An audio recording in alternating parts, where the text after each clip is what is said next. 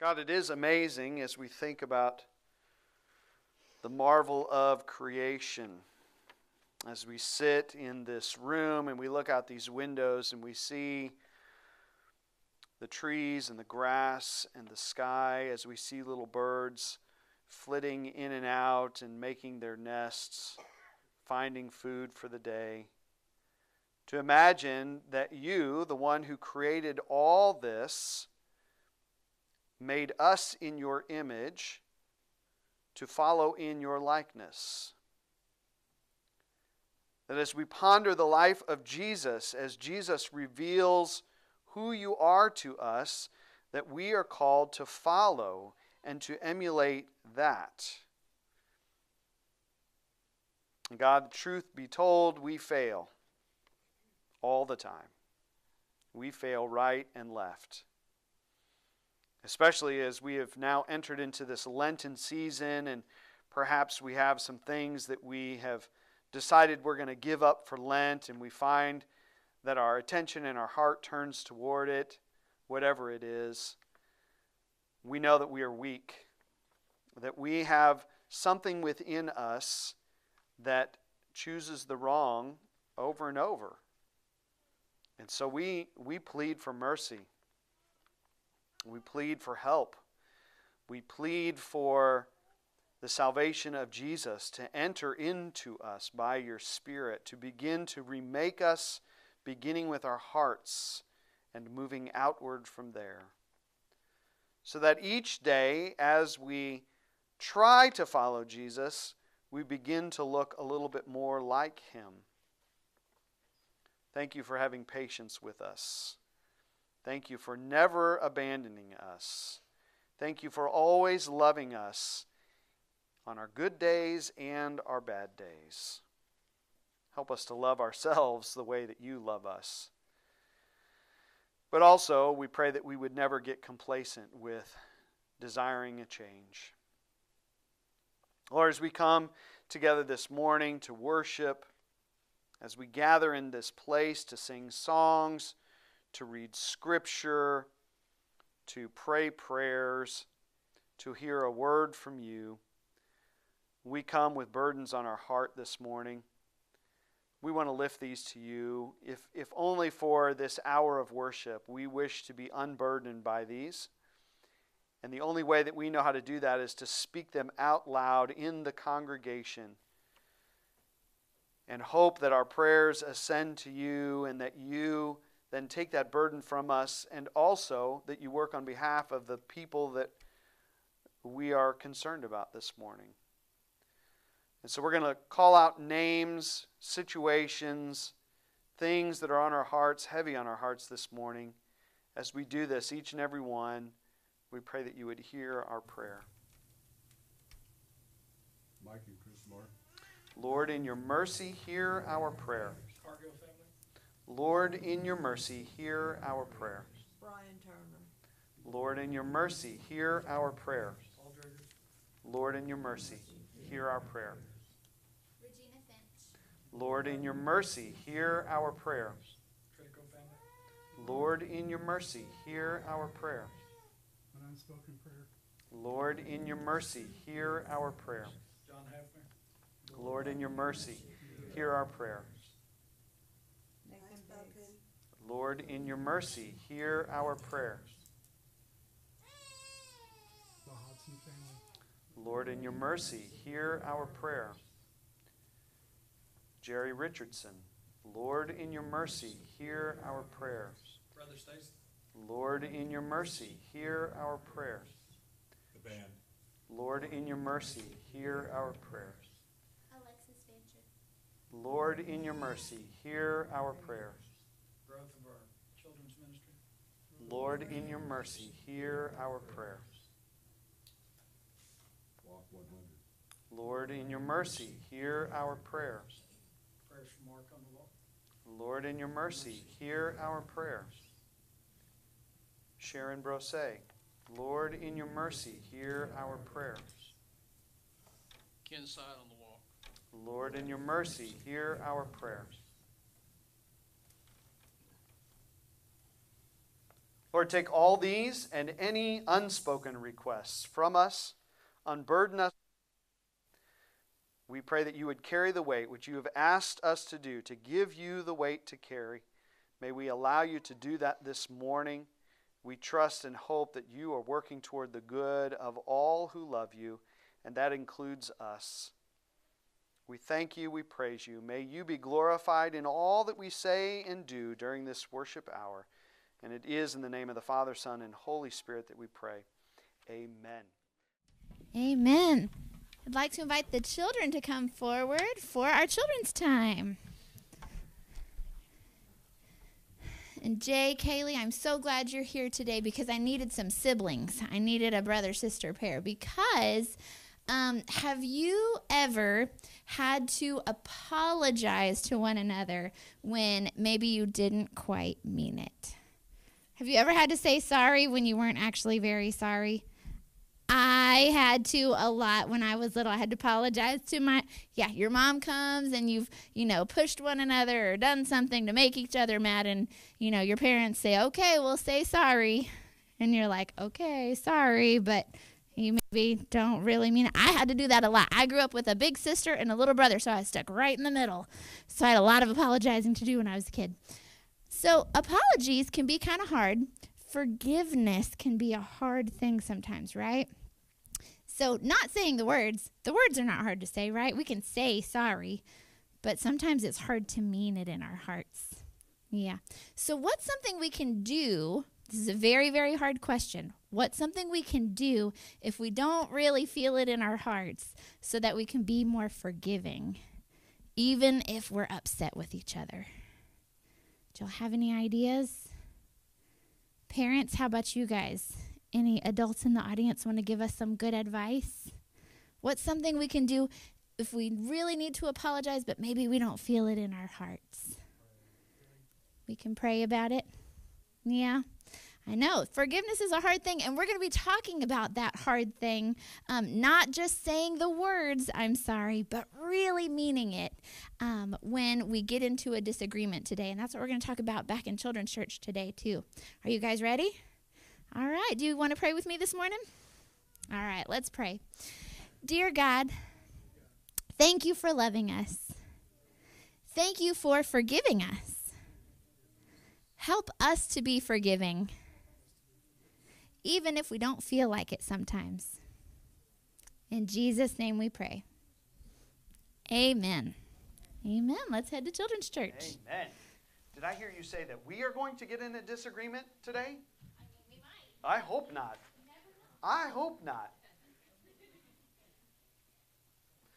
Lord, open our hearts and minds by the power of your Holy Spirit, that as these scriptures are read and a word is proclaimed, we may receive with joy what you have to say to us today. Amen. Our text this morning comes from the Gospel of Matthew, chapter 18, verses 15 through 35. Listen now for a word from the Lord. If another member of the church sins against you, go and point out the fault when the two of you are alone. If the member listens to you, you have regained that one. But if you are not listened to, take one or two others along with you, so that every word may be confirmed by the evidence of 2 or 3 witnesses. If the member refuses to listen to them, tell it to the church, and if the offender refuses to listen even to the church, let such a one be to you as a Gentile and a tax collector. Truly I tell you, whatever you bind on earth will be bound in heaven, and whatever you loose on earth will be loosed in heaven. Again, truly I tell you, if 2 of you agree on earth about anything you ask, it will be done for you by my Father in heaven. For where 2 or 3 are gathered in my name, I am there among them. Then Peter came and said to him, Lord, if another member of the church sins against me, how often should I forgive? As many as 7 times? Jesus said to him, Not 7 times, but I tell you, 77 times. For this reason, the kingdom of heaven may be compared to a king who wished to settle accounts with his slaves. When he began the reckoning, one who owed him 10,000 talents was brought to him, And as he could not pay, his Lord ordered him to be sold, together with his wife and children, and all his possessions, and payment to be made. So the slave fell on his knees before him, saying, Have patience with me, and I will pay you everything. And out of pity for him, the Lord of that slave released him and forgave him the debt. But that same slave, as he went out, came upon one of his fellow slaves who owed him 100 denarii. And seizing him by the throat, he said, Pay what you owe. Then his fellow slave fell down and pleaded with him, Have patience with me, and I will pay you. But he refused. Then he went and threw him into prison until he could pay the debt. When his fellow slaves saw what had happened, they were greatly distressed, and they went and reported to their Lord all that had taken place. Then his Lord summoned him and said to him, You wicked slave, I forgave you all that debt because you pleaded with me. Should you have not had mercy on your fellow slave as I had mercy on you? And in anger his Lord handed him over to be tortured until he would pay his entire debt. So my heavenly Father will also do to every one of you if you do not forgive your brother or sister from your heart. A word from God for the people of God. Thanks be to God. Who came to our Shrove Wednesday? Show of hands. Who came to that? Did you enjoy the pancakes? All right, good. We should do that every year, right? Lots of pancakes. Okay, show of hands. You don't have to say what it is, but anybody in here give up something for Lent? I did. Okay. Are you beginning to see, we're only 3 days into this thing, are you beginning to see how when you remove something from your life, you find your attention turning to that? It's terrible. It's terrible. That's why I'm glad in Lent that it starts on Wednesday and your first feast day is Sunday. It's only 3 days later, so you can just test it out and see how you're going to do. I will tell you that I am fasting from social media. I still have it on my phone. I still have the apps because I've got to go live on Thursday morning for prayer. But I can't tell you how many times between Wednesday and today that I kept reaching for my phone to check Facebook, and it's no, and then you reach for it again, no. And then this morning I woke up, I haven't looked at Facebook for 3 whole days.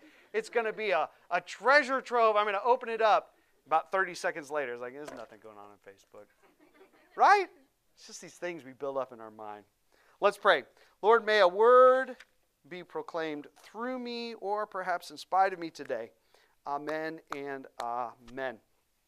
You know, there's this story told of this older couple. They'd been married for a really, really long time, and they fought all the time. They were known as the couple that fought all the time. They fought about her shopping habits. They fought about his drinking habits.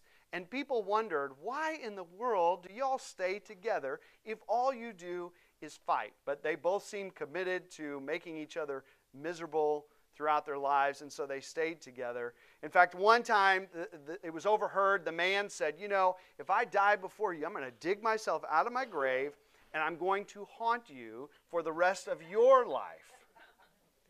Well, it turns out he did die first. And the wife, got all the things ready, bought the casket, had the ceremony. But no sooner had the ceremony, the funeral, ended, she grabbed her bag and her girlfriend's, and she headed out the door to go shopping. She shopped like there was no tomorrow, free as a bird. And her friend said, well, goodness, your husband was so cantankerous. Aren't you a little bit worried that he might just dig himself out of his grave and do what he said he was going to do? And she said, oh, let him try. I buried him upside down. That's a little chuckle for this morning. Other than this couple, I don't know too many people in my life that actually enjoy fighting with somebody else, right? Fighting is just not fun. Jack, you like fighting with people? I don't like it. I don't know too many people who do. What? And so I guess that makes sense that, when you are in a disagreement with somebody or you have beef with somebody, it's not too common that you would see somebody intentionally confront that other person, right? Confrontation is just not pleasant for anybody. For me, as an Enneagram 9, I've told you that before about the sacred Enneagram, my personality type, I'm what's called a peacemaker. Now, when I first saw that, I thought, well, that's not me, because I thought a peacemaker is one who wants to see kumbaya with it. Oh, I long to see you make up with this person. That's not what it's about. I want peace in my life. That's what it means to be a peacemaker. I want things to be like chill for me. And so typically, if somebody offends me or does me wrong, I would just rather forgive and just let bygones be bygones and let's just move on. It's just not enough for me to make it into a bigger issue. And so here we have this passage of Scripture this morning in Matthew 18 where Jesus is not only telling us to confront people, he's giving us step-by-step instructions, a 3-step process for going and confronting someone who has sinned against you for the purpose of reconciliation and mending the relationship. I had a friend who loved this passage. He used it regularly, almost as if it was a weapon. Right? As soon as he perceived that somebody had lied about him or done something against him or whatever, man, he grabbed his Bible, he picked up the phone, and he would start on the steps. He would call that person up, or he would arrange a meeting one-on-one and say, hey, Matthew 18 gives me the authority to confront you about what you have done. And so you and I are going to have a chat here. And then if that didn't work, then he would grab 2 or 3 witnesses and he would go back to that person. I have witnesses now to corroborate my story. We're going to get this hashed out. If that didn't work, he would pick up the phone and call the pastor of the person. So if you went to another church, he would call your pastor and say, you need to know what your church member has done, and we need to arrange a little meeting with some of the church leaders in the congregation to confront him and get him back on track. Now, how do you think that went over? Right? In all my years of hanging out with this guy, I don't think it ever brought reconciliation. I don't know that it ever did what it was supposed to do. It just made people mad. And so because of this, because I had this experience with this guy and with his use of Matthew 18, I was a little upset that this was our text for today. When I saw that this was in the lectionary, I thought, I don't want to preach on this. I avoid this text. I don't like this text. So I was trying to find some other aspect of it that I could preach on. Maybe the parable about the kingdom of heaven, or just focus on forgiveness. But then I saw what Jesus said right before this passage, and it changed my mind. I want you to hear verses 10 through 14. Right before Jesus is talking about this confrontation, these 3 steps to confront someone. He says, take care that you do not despise one of these little ones, for I tell you, in heaven their angels continually see the face of my Father in heaven. What do you think? If a shepherd has 100 sheep and one of them has gone astray, does he not leave the 99 on the mountain and go in search of the one that went astray? And if he finds it, truly I tell you, he rejoices over it more than over the 99 that never went astray. So it is not the will of your Father in heaven that one of these little ones should be lost. Interesting, right? Now, I've always read this. We just sang this twice in the songs. 2 different songs mentioned the God who goes after the 99. I always place myself in the one who's gone astray, and God comes after me, and I'm so grateful, that God loves me and comes after me. But it's flipped now because he goes into this, when a brother sins against you, this is what you ought to do, right? There's a connection here. Jesus is saying the one who sins against you is like a little child who has stumbled. It's like a little sheep who has wandered out of the safety of the fold. This is the one that sinned against you, that offended you, that is so precious to God that God would leave the 99 to find that one and bring him back to the fold. So beloved that God would not rest until this little one is back on her feet and restored into the community. Right? It's easier to think when you're the one who has gone astray that God loves you enough to come after you. It's harder when the one who has gone astray is the one who has offended you. And God is saying, you go and find this sheep. Restoration, reconciliation are incredibly important to God. And so Jesus here, I believe, is urging us to have the same kind of attitude, the same kind of heart toward those who offend us. A heart that's willing to do the hard work of confrontation, not as a weapon, but in love, in hopes that true reconciliation can occur. And when it does not, grieving deeply over that one who is lost. Now, you've probably heard the term forgive and forget, right? On Thursday night, somebody said, well, the Bible says forgive, but it doesn't say you have to forget what they've done, right? Well, maybe so. Maybe so. For me, if it's a big enough offense, I say, I will forgive you and I will forget you. Right? I'm just going to go ahead and cut you out of my life so that you can't hurt me again. You can't harm me. That's my typical MO. That's what I'm going to do. And I won't hold anything against you. No problem. I'll forgive you. But we will not be friends anymore. And I love how Jesus is saying these things, and Peter, God loved Peter. Peter sometimes just kind of opens his mouth at the wrong time. Right? We're talking about this process of reconciliation, and Peter comes up and goes, okay, Jesus, so I get it. We're supposed to mend the relationship, but how often do I have to forgive them? And I can imagine Jesus going, really, Peter? Really? Well, do I have to forgive them 7 times? Jesus says 77 times. Meaning, that's sarcastic, right? Meaning, you do it as many times as it takes. You forgive as many times as it takes. And forgiveness, as Emily was saying this morning, forgiveness can be hard, like true forgiveness. It could take a whole lifetime to achieve, depending on what the offense is. You know, some offenses are way bigger than others, and you spend your entire life working to forgive a person. Maybe even every single day that you wake up, it's like, I've got to make the choice to forgive today. But I got to tell you, if we're just talking about forgiveness, I much prefer just forgiveness by itself. Yes, it's hard, but it only involves me and God.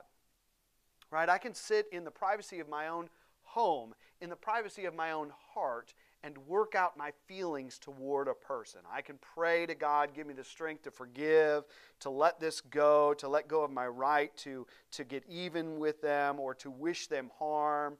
You know what that feels like. Man, I hope they get what's coming to them, right? To get over that. That's hard, but that can be done just between me and God.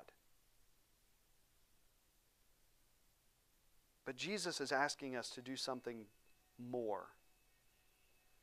He's asking us to do our very best to restore the relationship by going after the lost sheep. Going to that person that you're working so hard to forgive and to confront them in love, not as a weapon, but as love, hoping that that will bring them around. When it doesn't, then rehashing all of this by taking extra people with you the next time.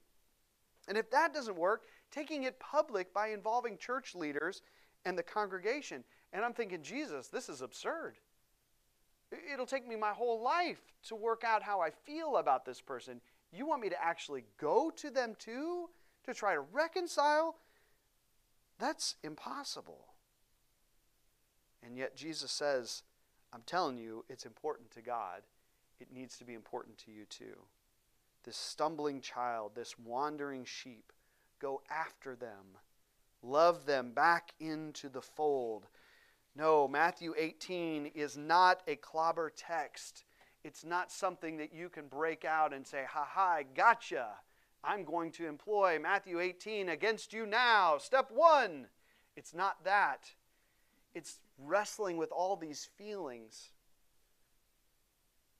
Coming to see this person as God sees them. taking God's grace to them. God, can you just deliver grace to them? Do I have to be the one to take it? Gosh, I immediately thought of Jonah. You know Jonah and the whale? You've heard that story before, right? God says, hey, Jonah, I want you to go talk to the Ninevites. Well, can't you do it, God? No, I want you to do it. I want you to deliver a message to the Ninevites. We don't know why, but Jonah does not want to do it. Does not want to do it. In fact, he gets on a ship and sails the opposite direction. Nineveh's over here, I'm going to go this way. Right? Gets on a ship. Big storm comes up. All the folks are scared, and Jonah goes, I know, it's God. He wants me to submit to this crazy plan. Just throw me overboard, and you guys will be safe. They throw him overboard, and this big fish comes and eats him. For 3 days, he sits in the belly of the whale, the fish, to mull over what God has asked him to do. This morning, I had a little epiphany. 3 steps to reconciliation, 3 days in the belly of the whale. I don't know if there's a correlation there, but he's mulling it over. Finally says, okay, fine. I'll do what you asked me to do. The whale spits him out onto the beach. He gets up and goes to Nineveh. Now, Nineveh was a big city. 3 days travel across. 3 days to walk across the entire city. The Bible tells us that Jonah only gets a third of the way, a day's walk into the city. 3 steps to reconciliation. 1 day in Nineveh. Preaches the message that God gave him. And what happens? The people repent. Them dirty Ninevites. They repent. They have the gall to say they're sorry, and they mean it. And they turn toward a God that's not even their God. And they say, we are sorry, will you forgive us? And God embraces them with open arms. A people that are not even his people. God embraces them. And then we find out why Jonah didn't want to do it. We find out. In anger, Jonah says, see God, this is why I fled to Tarshish at the beginning. For I knew that you are a gracious God and merciful, slow to anger and abounding in steadfast love and ready to relent from punishing. I'm mad because I knew you were going to forgive him. I'm seeing the connection now. I'm seeing the connection between Peter's question and what Jesus had just said. You see, because forgiveness is not just a matter of the heart in your own private home, in your closet, wherever it is that you work out your feelings toward other people. True forgiveness begins to see the offender through the eyes of God with mercy and grace, hoping beyond hope that they will respond to the message of correction and come back to the fold. This is true forgiveness. It's got to get dirty a little bit. You got to get your hands dirty if you really want to forgive a person. I got to tell you, this message today, it's as much for me, or maybe only for me. Maybe it's for you too, but it's definitely for me. Why? Because this friend who used Matthew 18 as a weapon, I have cut him out of my life. I have not talked to him in years and years and years. I don't hold any grudges against him, but I don't want to see him anymore. And I hear the voice of God saying, you know, maybe these 40 days of Lent would be a good time to rethink whether you have actually forgiven this guy or not. Maybe this is a good time to extend true forgiveness and try to mend broken relationships. I don't want to hear that word today. I would just like to give up social media and just get through Lent, right? I don't want to hear that. But then I hear Jesus say, you have to forgive just as you've been forgiven. You have to seek reconciliation just as Christ was sent to offer reconciliation from God. As Paul tells us, God has reconciled himself to the world through Christ. Please reconcile yourself to God. Right? Paul saw this whole thing of Jesus coming was God taking the first step of reconciliation and then saying, now you reconcile yourself to God. This is what Jesus is asking us to do. And so even as I preach this today, I'm praying for strength for myself and perhaps for you too. The courage to do whatever needs to be done to extend some type of olive branch to get communication going again, perhaps somewhere in these 40 days. And you all can hold me accountable. Gosh, I can't believe I just said that. You all can hold me accountable. Ask me if I've reached out to this guy. But I pray for strength for all of us, because this is what Lent is about, right? Just reevaluating our spiritual health and anything that's blocking that up. And it includes maybe people that we've cut off a little bit too early. So that's my prayer for us today. I'm going to ask the band to come up. Let's pray. We thank you for this word today. It's uncomfortable. I don't like it. But I pray that you would give us strength. I'm sure that everybody in this room has somebody that they have just written off, and you're asking us to go the extra step and to see them through your eyes as one that you would actually come and die on the cross for. And that's hard to do because we didn't die on the cross for them. And yet you're asking us to love them the way you love them. We can only do that by your power. We can only do that if you instill that love into our hearts for them. Give us eyes to see, hearts to love, hearts that will forgive, just as we've been forgiven. We ask this in the name of the Father, Son, and Holy Spirit. Amen. May the grace of our Lord Jesus Christ, the love of God the Father, and the fellowship of the Holy Spirit be with you all.